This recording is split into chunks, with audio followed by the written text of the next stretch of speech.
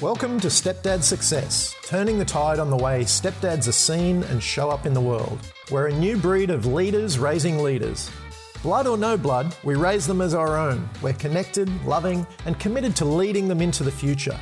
If you asked a normal dad, he'd say we're doing the impossible. He'd say, but they're not yours. How do you do it? Yet every day, stepdads around the world are forging the way. That's what we call Stepdad Success.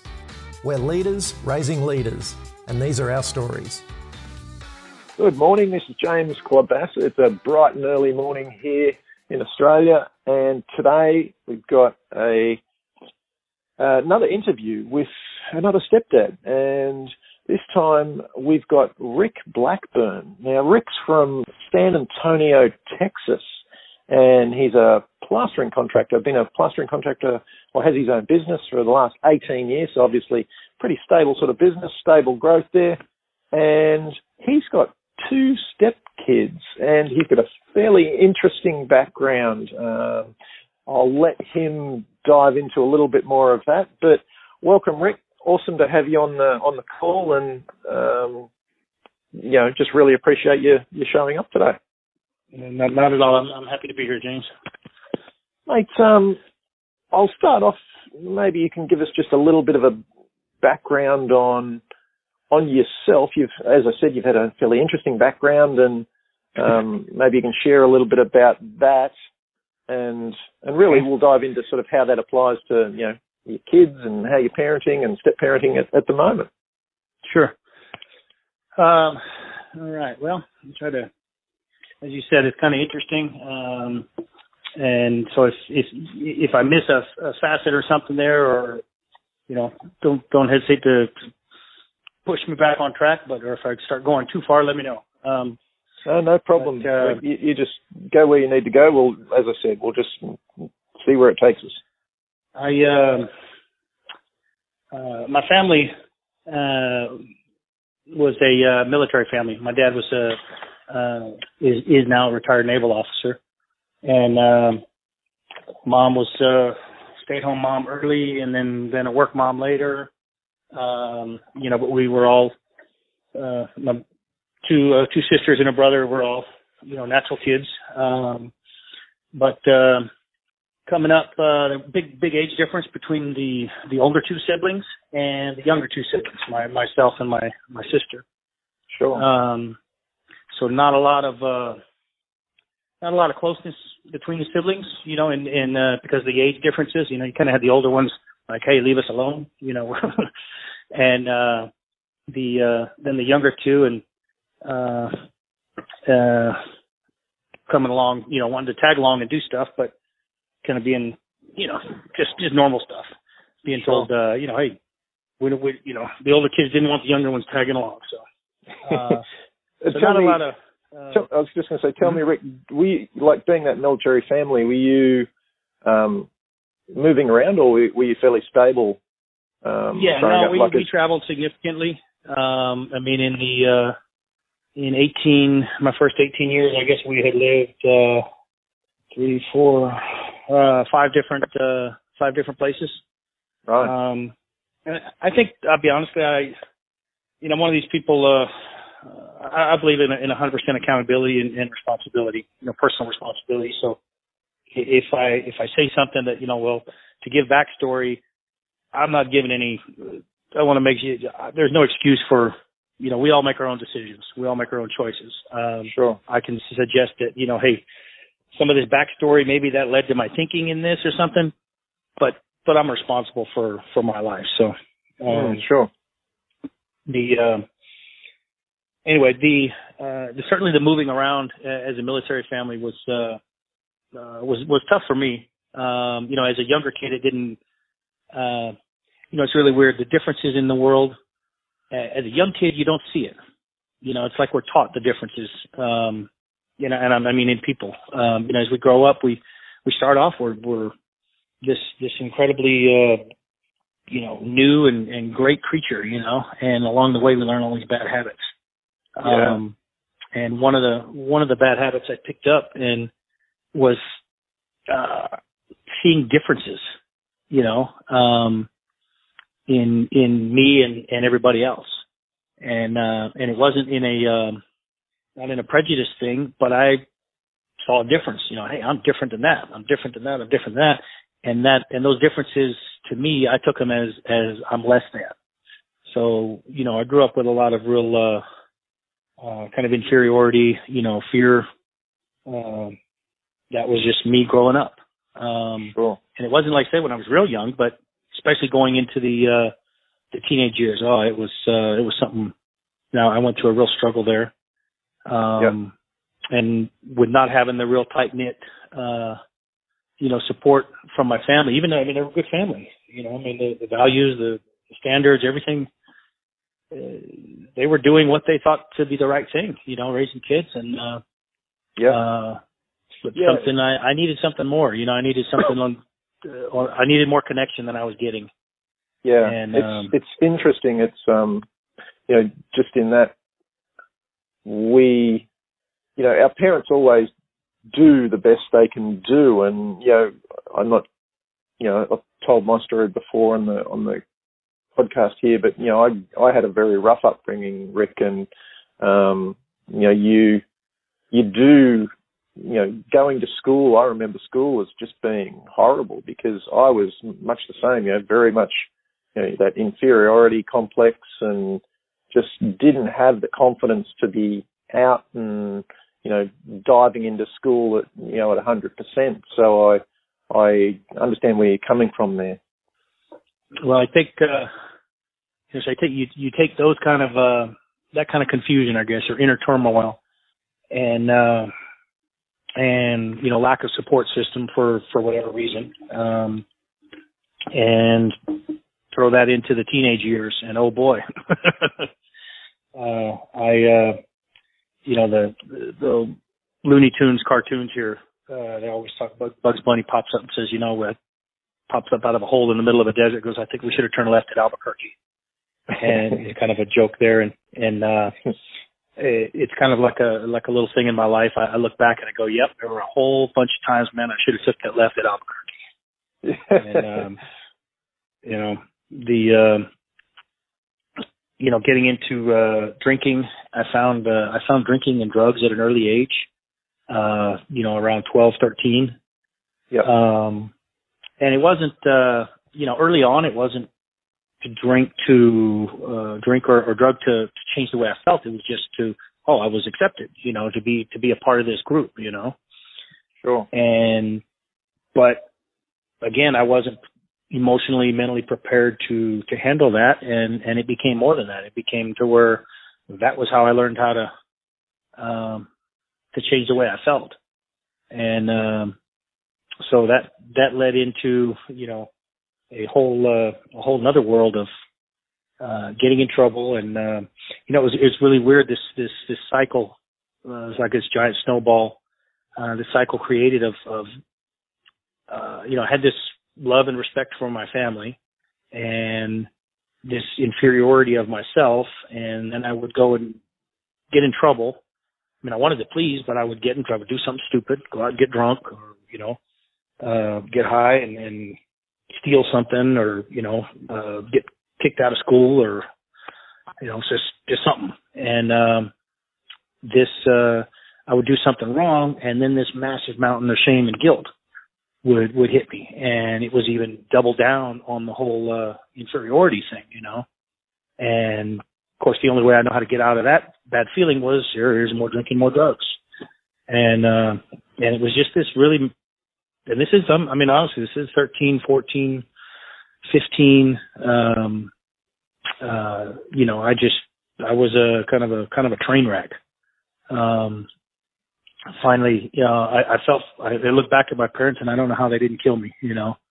They tried everything that everybody suggested that they could manage. You know, I'm sure there were some things that people suggested like, hey, you need to sit down and connect with him that they weren't capable of, but they did everything that they were capable of, which was, you know, help, halfway houses and hell, I was in the mental hospital and I was in programs and, you know, psychiatrists and, you know, everything trying to figure out what's the matter with this kid, you know, why is he bent on self-destruction?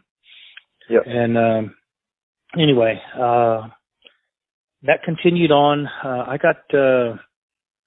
just grew up that way. I got sober when I was 16 for a couple of years. Life kind of turned around, but I still wasn't ready for full-time sobriety or a lifetime of sobriety. I was still immature. So when I went back out again, the last time, that one lasted for about 10 years.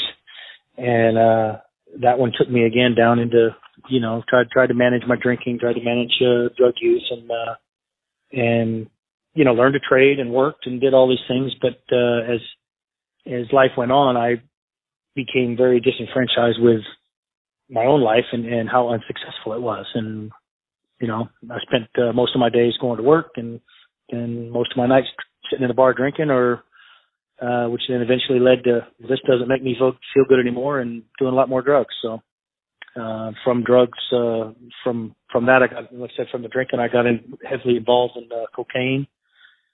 And, from, the cocaine, I got into a lot of theft, and ended up in prison at, 28 years old. I arrived in state penitentiary in Florida. And, that was I'd been in and out of jails and stuff like that, and in and out of lots of trouble my whole life, so, right. But when I got to the penitentiary, it was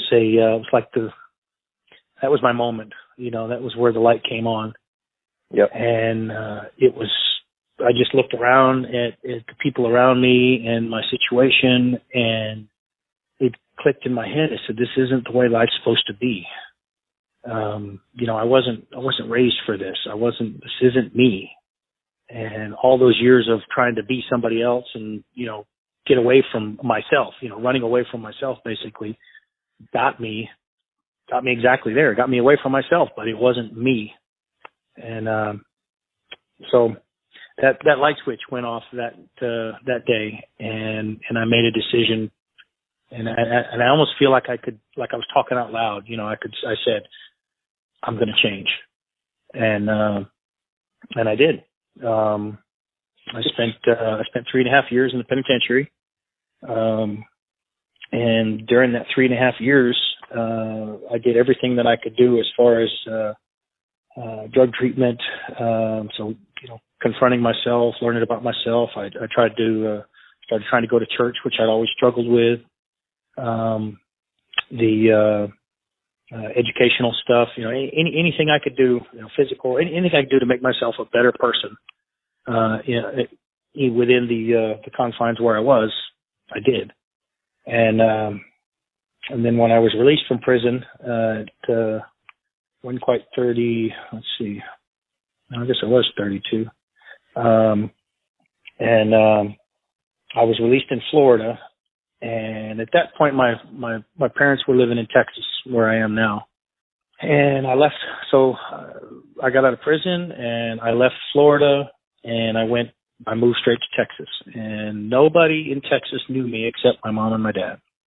Right. And they were giving me another shot. Here's this. Yeah. We don't know what's going to happen, but we love our son, and we want to help him. So. Sure. I went out there and stayed with them for a couple of months, and I started working. I started my own company. All those years during the drinking and drug, and I had still learned to trade. I'd gone to work and learned something, so I had something to fall back on. But the decision I made when I got to Texas was that I was going to be, and again, this is one of those things I said out loud almost, I think. I'm going to be the person that I want to be here. This gave me, I'm sorry. Yeah, I was just going to say, tell me, like, you were, obviously, that was a couple of pivotal moments there in your life where you kind of, you hit the rock bottom, you end up in prison, you're like, okay, something's got to change. You obviously did a lot of work on yourself at that time. Then you get out and you're like, okay, I've got a chance. I'm going to create a new me. tell me, how long was it until you met your wife? And it was about honestly, it was only about a year later that I met my wife. Yeah, because I was night and day, James, from who I was to who I became. Sure. I went. It was. I ran on this concept. I went through the. Spent a lot of time in the AA program, working the steps. Learning about honesty and integrity, and I found that I didn't have the luxury of living any other way. I had to live in integrity in everything that I did, everything I said. Yep. And as a result, it was a night and day difference. And what about your wife? What sort of a background did she have? Coming into things, did she know about you, your background, or you've obviously discussed it later or whatever? No, it was. That's a good question. My wife's background. She was born and raised here in San Antonio. Comes from a really good family here, close knit growing up.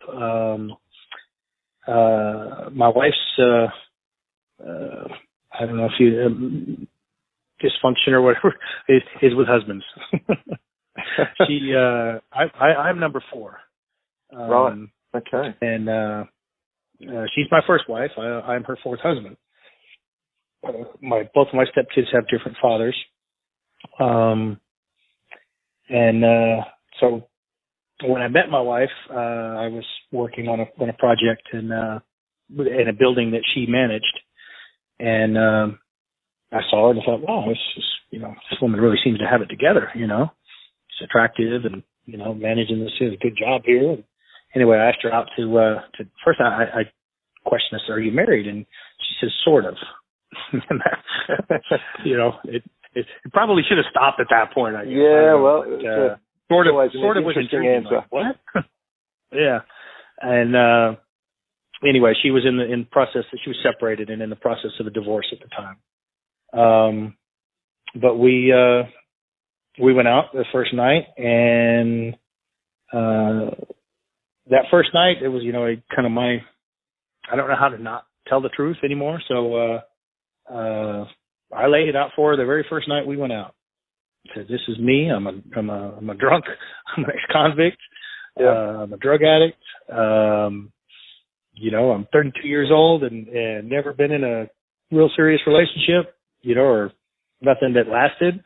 And, pretty much that's all you get right here. This is it." So. And what was her reaction to that? How did she? It was. I wish she could answer that question, but I remember she was impressed with my honesty and my ability to, my lack of fear in talking about, who I was. Yep. And so we kept going out, and and she had one thing led to another, and I'm sorry. Yeah, and she had 2 kids at the time. So yeah. How long was it before you met the kids? Probably about a month. We were kind of dating. We would get together and we'd have dinner after work. Was our big thing. I was still attending meetings, AA meetings every day. Sometimes twice a day. I did that for about 3 years after I got out of prison. It was just part of my life. And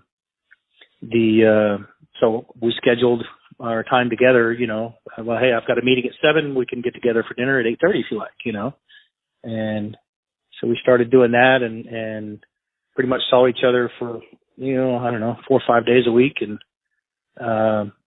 after about a month or so, the kids started, I said, well, why don't you bring the kids to dinner, And that was another funny story, or kind of a train wreck, because these kids had developed the chicken nugget. They were happier with a chicken nugget than they were with anything else. That's all they wanted. Sure. Yeah, most kids are like that. They go through that stage. It's like you've been feeding them chicken nuggets because that's what they ask for. You know, they quit feeding them what they so.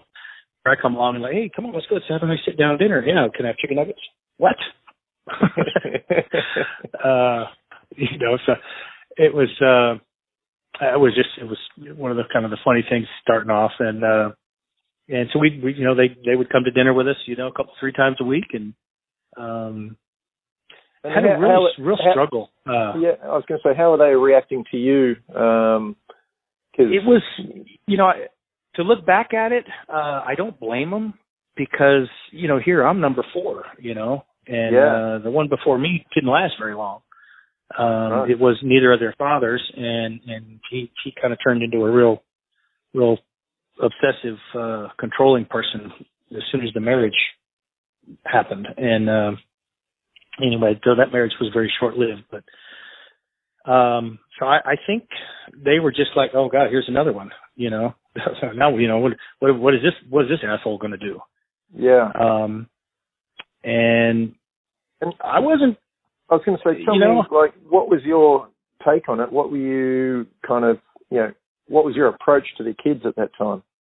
Obviously, you knew a little bit of the background, and I just tried to be their friend. I mean, I look, hey, I don't want to be your.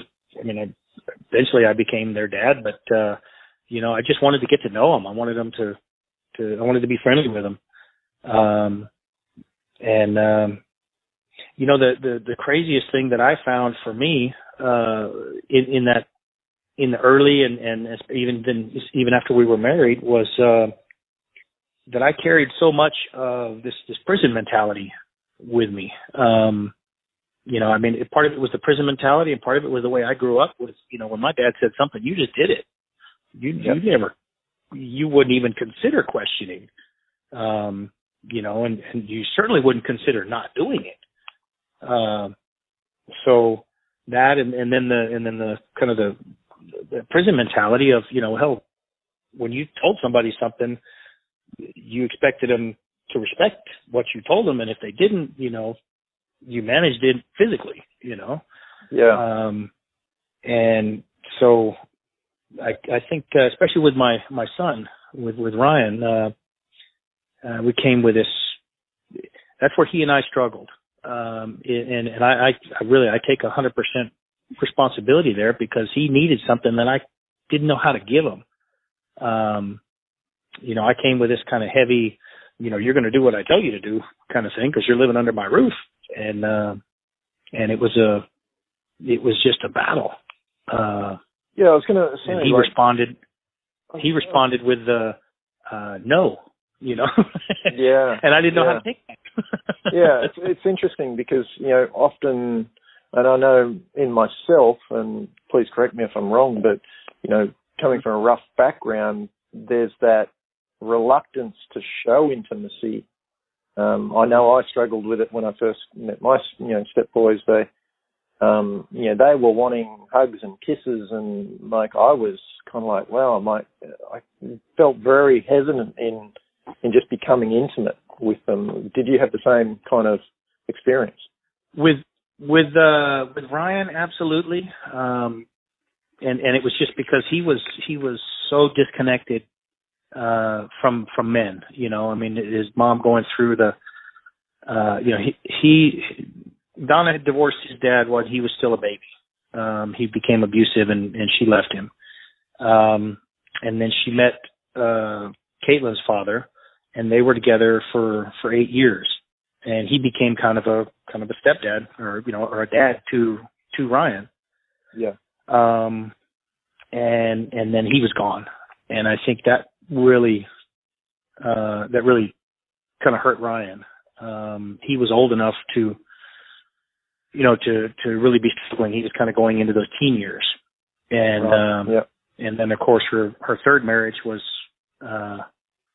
you know, I don't know. We tease her about it. She said, you know, you had to have been out of your mind. It was because the guy was just he was pretty awful.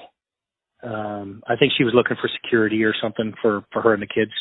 I mean, honestly, it was kind of a financial thing, and then he turned into be this controlling, you know, potentially violent asshole. And so her friends told her, well, you need to get away from this guy, whatever it takes. And so she did, and it was a very short-lived marriage. But, Ryan went through this really rocky time with men. And so I think he had about zero faith in men as a whole. And I didn't help that because I didn't come with the understanding or the maturity or the instructions of how to deal with that. And, sure. I brought what I knew. And, so the times where I think I'm trying to be patient but yet I'm trying to be firm and, I'm trying to look. Go ahead. I was going to say, how long did it take before you kind of broke through, firstly for yourself and then with Ryan? How long till you kind of bridged the gap there? I mean, obviously, all of your background and everything and their background, it's all, there's a massive dynamic going on there. And it's, it's really, it's not one person's kind of fault or anything like that. It's a combination of all the background stories culminating, and they kind of collide in that moment. But, I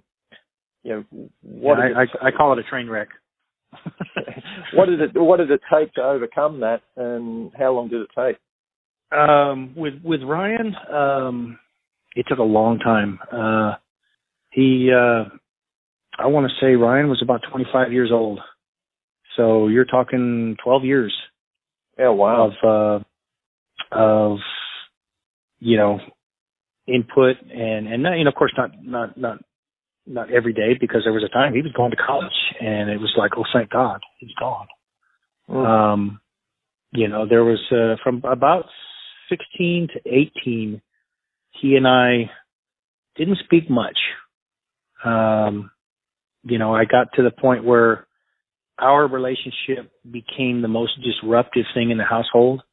He was like, hey, the more I pushed that, hey, you're 16, you have to do something in school. You can't just show up and slack. I mean, there's more than that. What are you going to do? You want to go to college? You want to, and trying to have all these conversations, the adult conversations with him about, real life stuff. And he just dug his feet in, and the more I pushed, the more apathetic he became. And I got to the point where, I don't know what to do.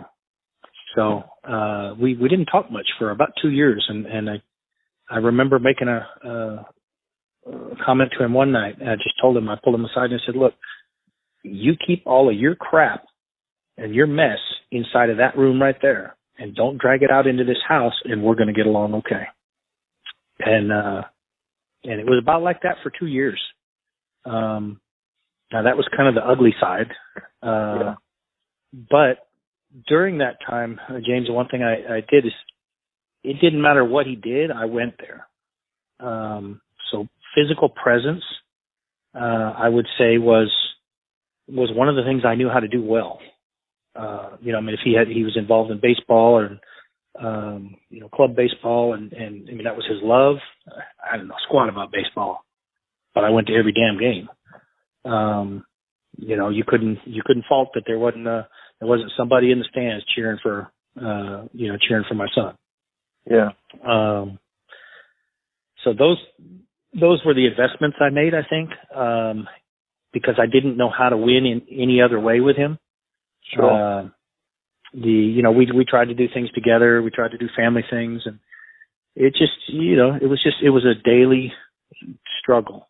And I remember, finally when he went to college, I was counting the days, when he leaves for college. It was like, oh my God, thank you.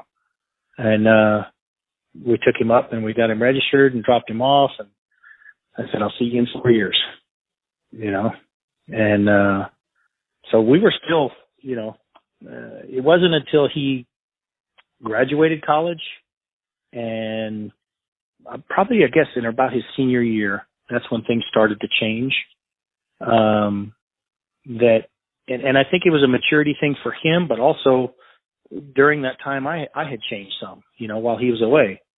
Because I spent a lot of time reflecting, trying to figure out what I did wrong, what I could have done better. I still feel bad about those 2 years that we didn't talk much. I kind of gave up on him.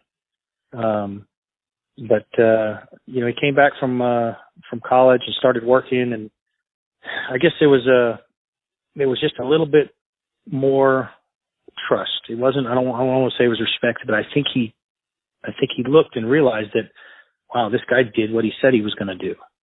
He said he was going to stick with me, and he said he was going to make sure that I got an education. He said that he was going to make sure that he could try to help me grow up the best he could.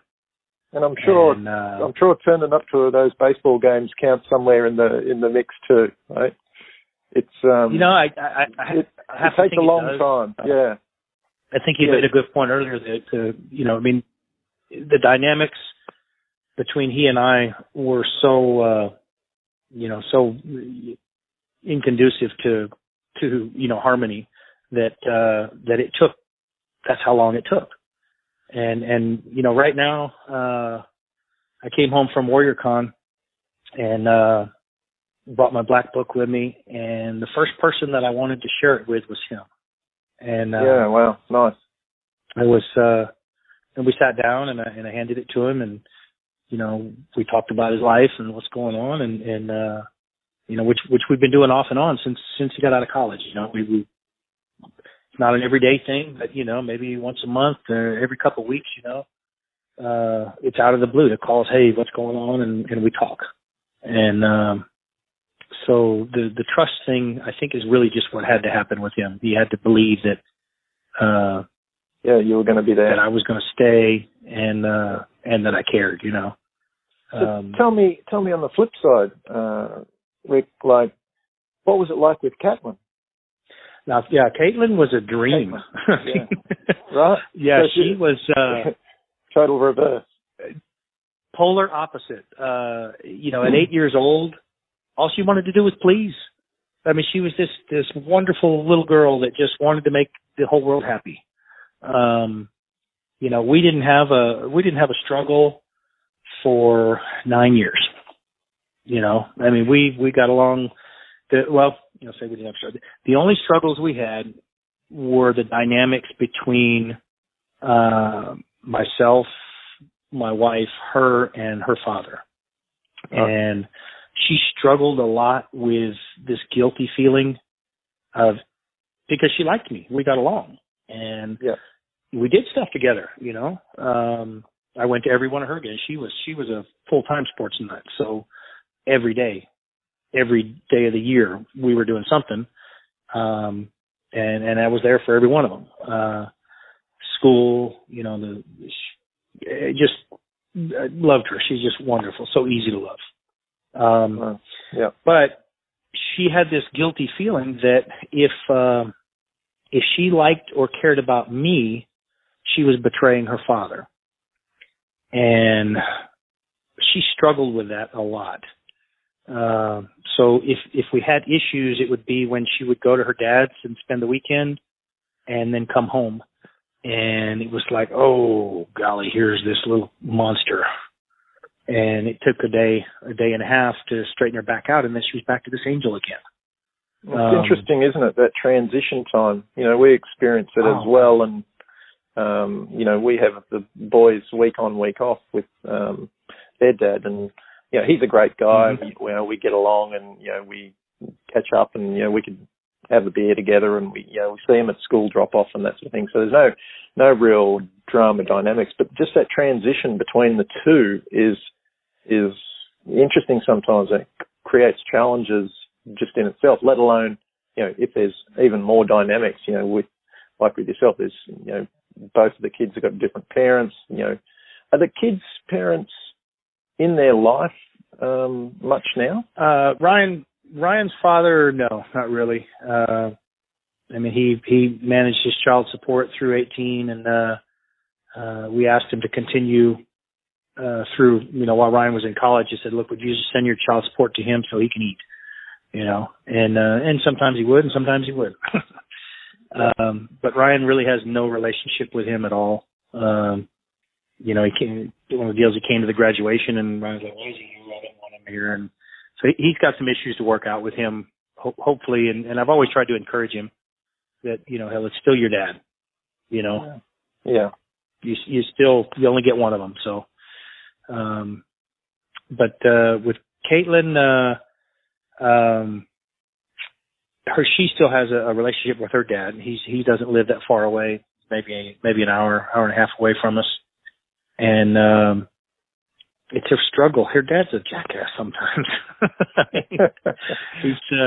I don't know. I mean, she is so easy to love. I mean, she's hardworking.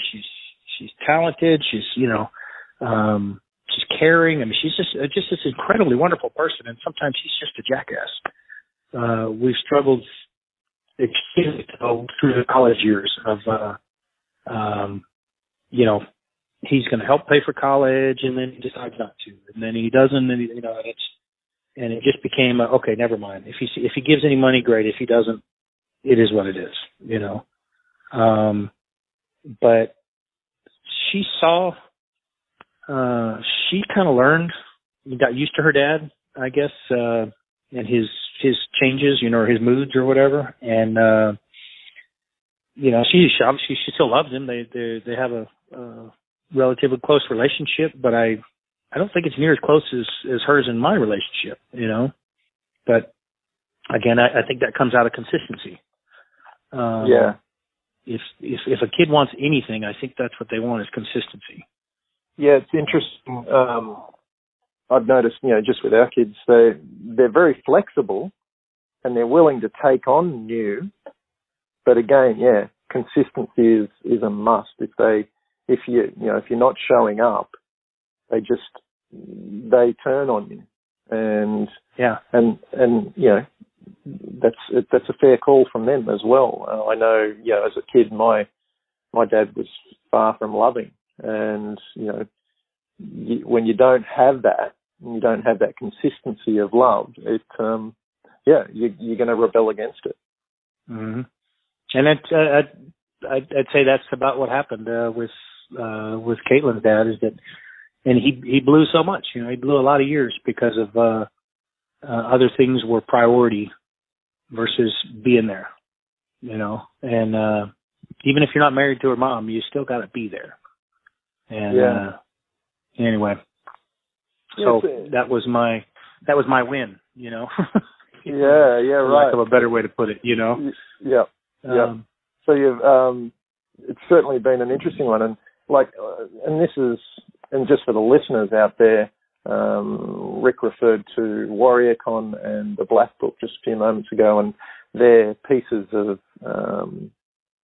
some of the things I mentioned in the Warrior's Way and Living the Warrior's Way. WarriorCon is an event that is on each year, and the Black Book is a book. It's really just a system for living as such, and we talk about that. And in the podcast, I've given some description around all of those things. So I know Rick, from the Brotherhood of Warrior, and we actually learn these things ourselves, and obviously pass them down to our kids. Tell me, Rick, have you mentioned that you'd been passing on some of this stuff to Ryan? How's he taking to kind of the warrior message? It's slow right now. I'm kind of we're at the stage now where he has the book, and giving him the time to do the reading, and I just told him, he hasn't come back to me yet. I just told him, I said, hey, read it. Read the start of it, read 10 pages. I don't care, and if it doesn't bite you, put it down. But if you see something or you read something in there that clicks, and you got a question about it, then let's get together and talk. But, kind of maybe I learned something that, over the years that, with Ryan, it's a different approach. Put the seed in his mind and then let him go. He's got to make that decision that he wants to know something about it. And, sure. if I push him, then he usually responds with, digging his heels in and, being stubborn. So, I was going to say that. There's not a. I was going to say that. As far as teaching right now, there's not a lot. It's more just an introduction, and then he knows that this is what I'm trying to do with my life. So sure. I was going to say Ryan sounds maybe a little bit like a younger Rick. Could be, yeah. But, yeah, I never thought of it that way, but wow, geez, that I think that would fit. Wow.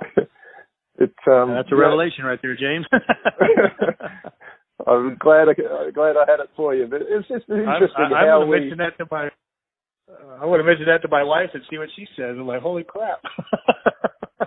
it's interesting the dynamics, and I get to hear a lot of these conversations, and obviously stepsons of my own. Our little guy Che, he's 8. He's very much like me, and it really takes something when you see that in you, to recognise that, to be able to respond to that in a different way. And me and Che have had our bumping of heads many, many times for the first few years. I've been with my partner now 7 years, and we've bumped heads a lot. And one day it just clicked for me that, wow, he's exactly like me, and I need to look in the mirror and see what I'm reflecting back to him. It's right. It was really interesting for me to experience that. And then on the other side, much like your daughter, our other boy, Indy, he's 10 years old now. He's very touchy-feely, very loving, very much just the people pleaser. And what I realized was I just need to give more of that love to Che and show that more of that intimacy, and that, like you say, consistency, being there all the time, and all those things that you wouldn't normally do. You want to respond with your younger self, that more aggressive kind of self, and I was just the same. I was harsh in my younger years as well, and you realise that if you can kind of flip the switch on that, things shift around. It's interesting the way life mirrors itself back to us. This is something that I'm picking up so much recently, and look at it. It's all about what is the result that I want. And if I can ask myself what is the result I want before I make the approach, I usually will change my approach. Exactly. Yeah. Because it's not about winning or losing. It's about the result. And if is the result that we have a better relationship, and that that they were successful, then that's what's supposed to happen. And if I tailor my approach around result versus maybe what I feel like I want at the moment to win or be right, things go much better. So yeah, I totally understand there. So, like, you guys, you've been together for a while now. What do you see in the future? Like, the kids are getting much older now, and that sort of thing. What happens further down the line? Well, with Ryan, like I said, it's been this work in progress for so long that I really have high hopes.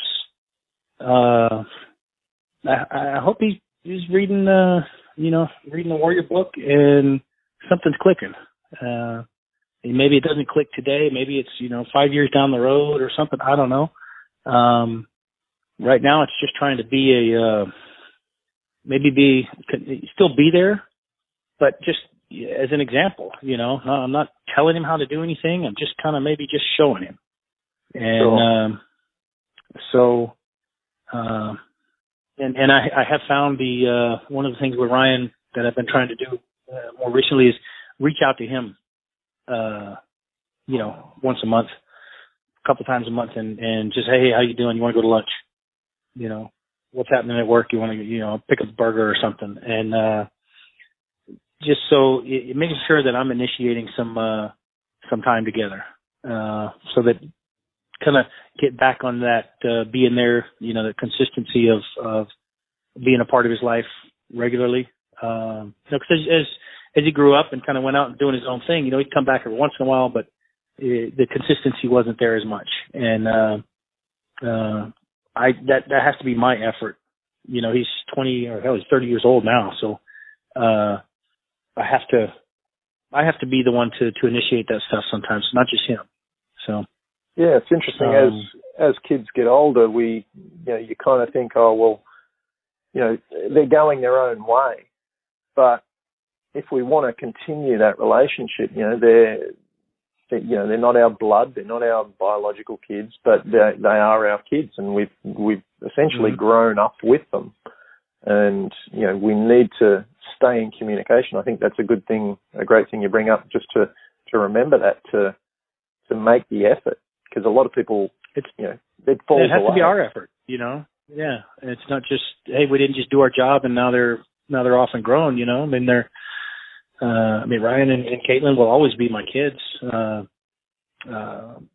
When I got married, we made a special deal with the ceremony of, I gave each of them a ring as well.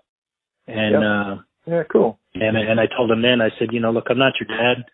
I said, but I'll do everything in my power to raise you as best I can and always be there. And, that commitment still going, hell, for Ryan's 30, but, here we are, we're still going.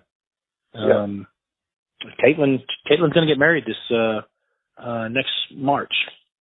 And, so she's moving on to whole another phase of her life, and just wonderful, wonderful part of the process, trying to be the dad who, I'm still me. She's going to have a big fancy wedding, and unfortunately I am still me, and I look at it and go, you want to spend how much? What? And that's been I had to figure out how to get through that. Luckily I watched my brother go through this a couple of years ago and learned from him, kind of some advice that I had given him. He was complaining about, wow, it's just a big party to them, and, they're just pissing away all this money and blah, blah, blah. And I'm with him saying, hey, I get it. You're absolutely right. They're just turning it into a big party for one day, but it's her party. So, the advice I gave him was, find out what you're okay with. What do you want to bring to the gift as a gift to the party, and set that magic number and give it to her. And that's it. And then go enjoy the party. Don't sit back and worry about, what this costs, just make the number. And so I did that. I did that same thing, and my wife and I sat down and we discussed it, and I use her as a barometer of, look, am I just being a cheap old son bitch, you're you know what a wedding is and what a woman wants, and so we came up with what was a number I could deal with and a number that she felt was reasonable, and so I said okay, and I called my daughter and said, here, this is it. Here's the check. You guys can do whatever you want with it. You want to have the big ass wedding party, then you do it. If it costs more than this, it costs more than that. But I don't have any more than that. So, but I'll be at your wedding and I'll be smiling and having a great time. And that was, I tell you what, it's been a fantastic approach. Yeah, it's taken all of the stress and everything out of the whole process for me. It's interesting, Rick, and I'll wrap this up soon because I know we've been going a little while now. But what I'm getting from your whole conversation, like this whole conversation we've been having, is, obviously you started out with a fairly rough upbringing and first half of your life kind of thing, and you've really turned it around. And like I would kind of say, like you've got to be proud of yourself, because you actually, like, now seem very stable. You seem very like you're passing on really quality values to your kids and good learnings and stuff. It's for me, looking from the outside, it's like, wow, like you've turned yourself around, but not only that, you're passing it down to your kids. And this is what, we have the discussion about leaders raising leaders. And like, I see that in you. I see, like you've had that rough time. You've learnt your lessons. It's like you turn that all around for yourself, and now you're using it for your kids as well. So I congratulate you and kind of feel kind of honoured to have you on the podcast, and just to very grateful for your sharing, because a lot of us go through rough times. Not everyone goes through what you've been through. Not everyone has the challenges that you've faced, but not everyone deals with them in a way that they can be proud of. And I think you can be proud of what you're doing. So, mate, I'll just ask you one last question kind of thing. Is there one kind of tip or parting thought that you would want to leave with our listeners? In this one keeps coming back to me, and it's something I heard in Warrior. Fun plus love equals connection. And so have fun. Have fun with your kids. Have fun with your stepkids. Because you can love them all day long, but that doesn't equal connection. But when you're having fun, you love your kids and you're having fun with them, you're making a connection. And if you're making a connection with your kids, you're doing the right thing. So that, I just heard that, a year ago, but it clicked for me when I heard it. That's it. It makes perfect sense. All of the lessons that I wanted to, scream at them and show them and teach them, it really all came back to connection, and they'll learn from me if we're connected. And so when I heard that fun plus love equals connection, it made a lot of sense to me. That's awesome, mate. I'm glad you shared that. I have heard that before as well through Warrior, and you're exactly right. It's I think that's a piece of gold for our listeners. Rick, again, mate, just wanted to thank you a ton for coming on today. Thank you for sharing your story and really sharing the lessons there. It's, as I said, massive changes, massive lessons that you're passing on to your kids, and that's what I see as a leader, raising leaders. So thanks very much, Rick, for coming on today. No, thank you, James. I trust me, I've gotten a ton out of this. Just rolling it all through my head again. This has been a great day. Thanks, Rick. Cheers, mate. Would you like to learn more about how stepdads across the globe are joining forces in raising the next generation of leaders? Then head to www.stepdadsuccess.com and grab all the show notes plus a copy of the brand new tactical guide for creating more happiness, health, wealth, and wisdom as a stepdad. And if you liked the podcast, please share it with other stepdads you know and leave us a review on iTunes. Again, that's www.stepdadsuccess.com for all the show notes and tactical guide. Come and join the new breed of stepdads, the growing group of leaders raising leaders.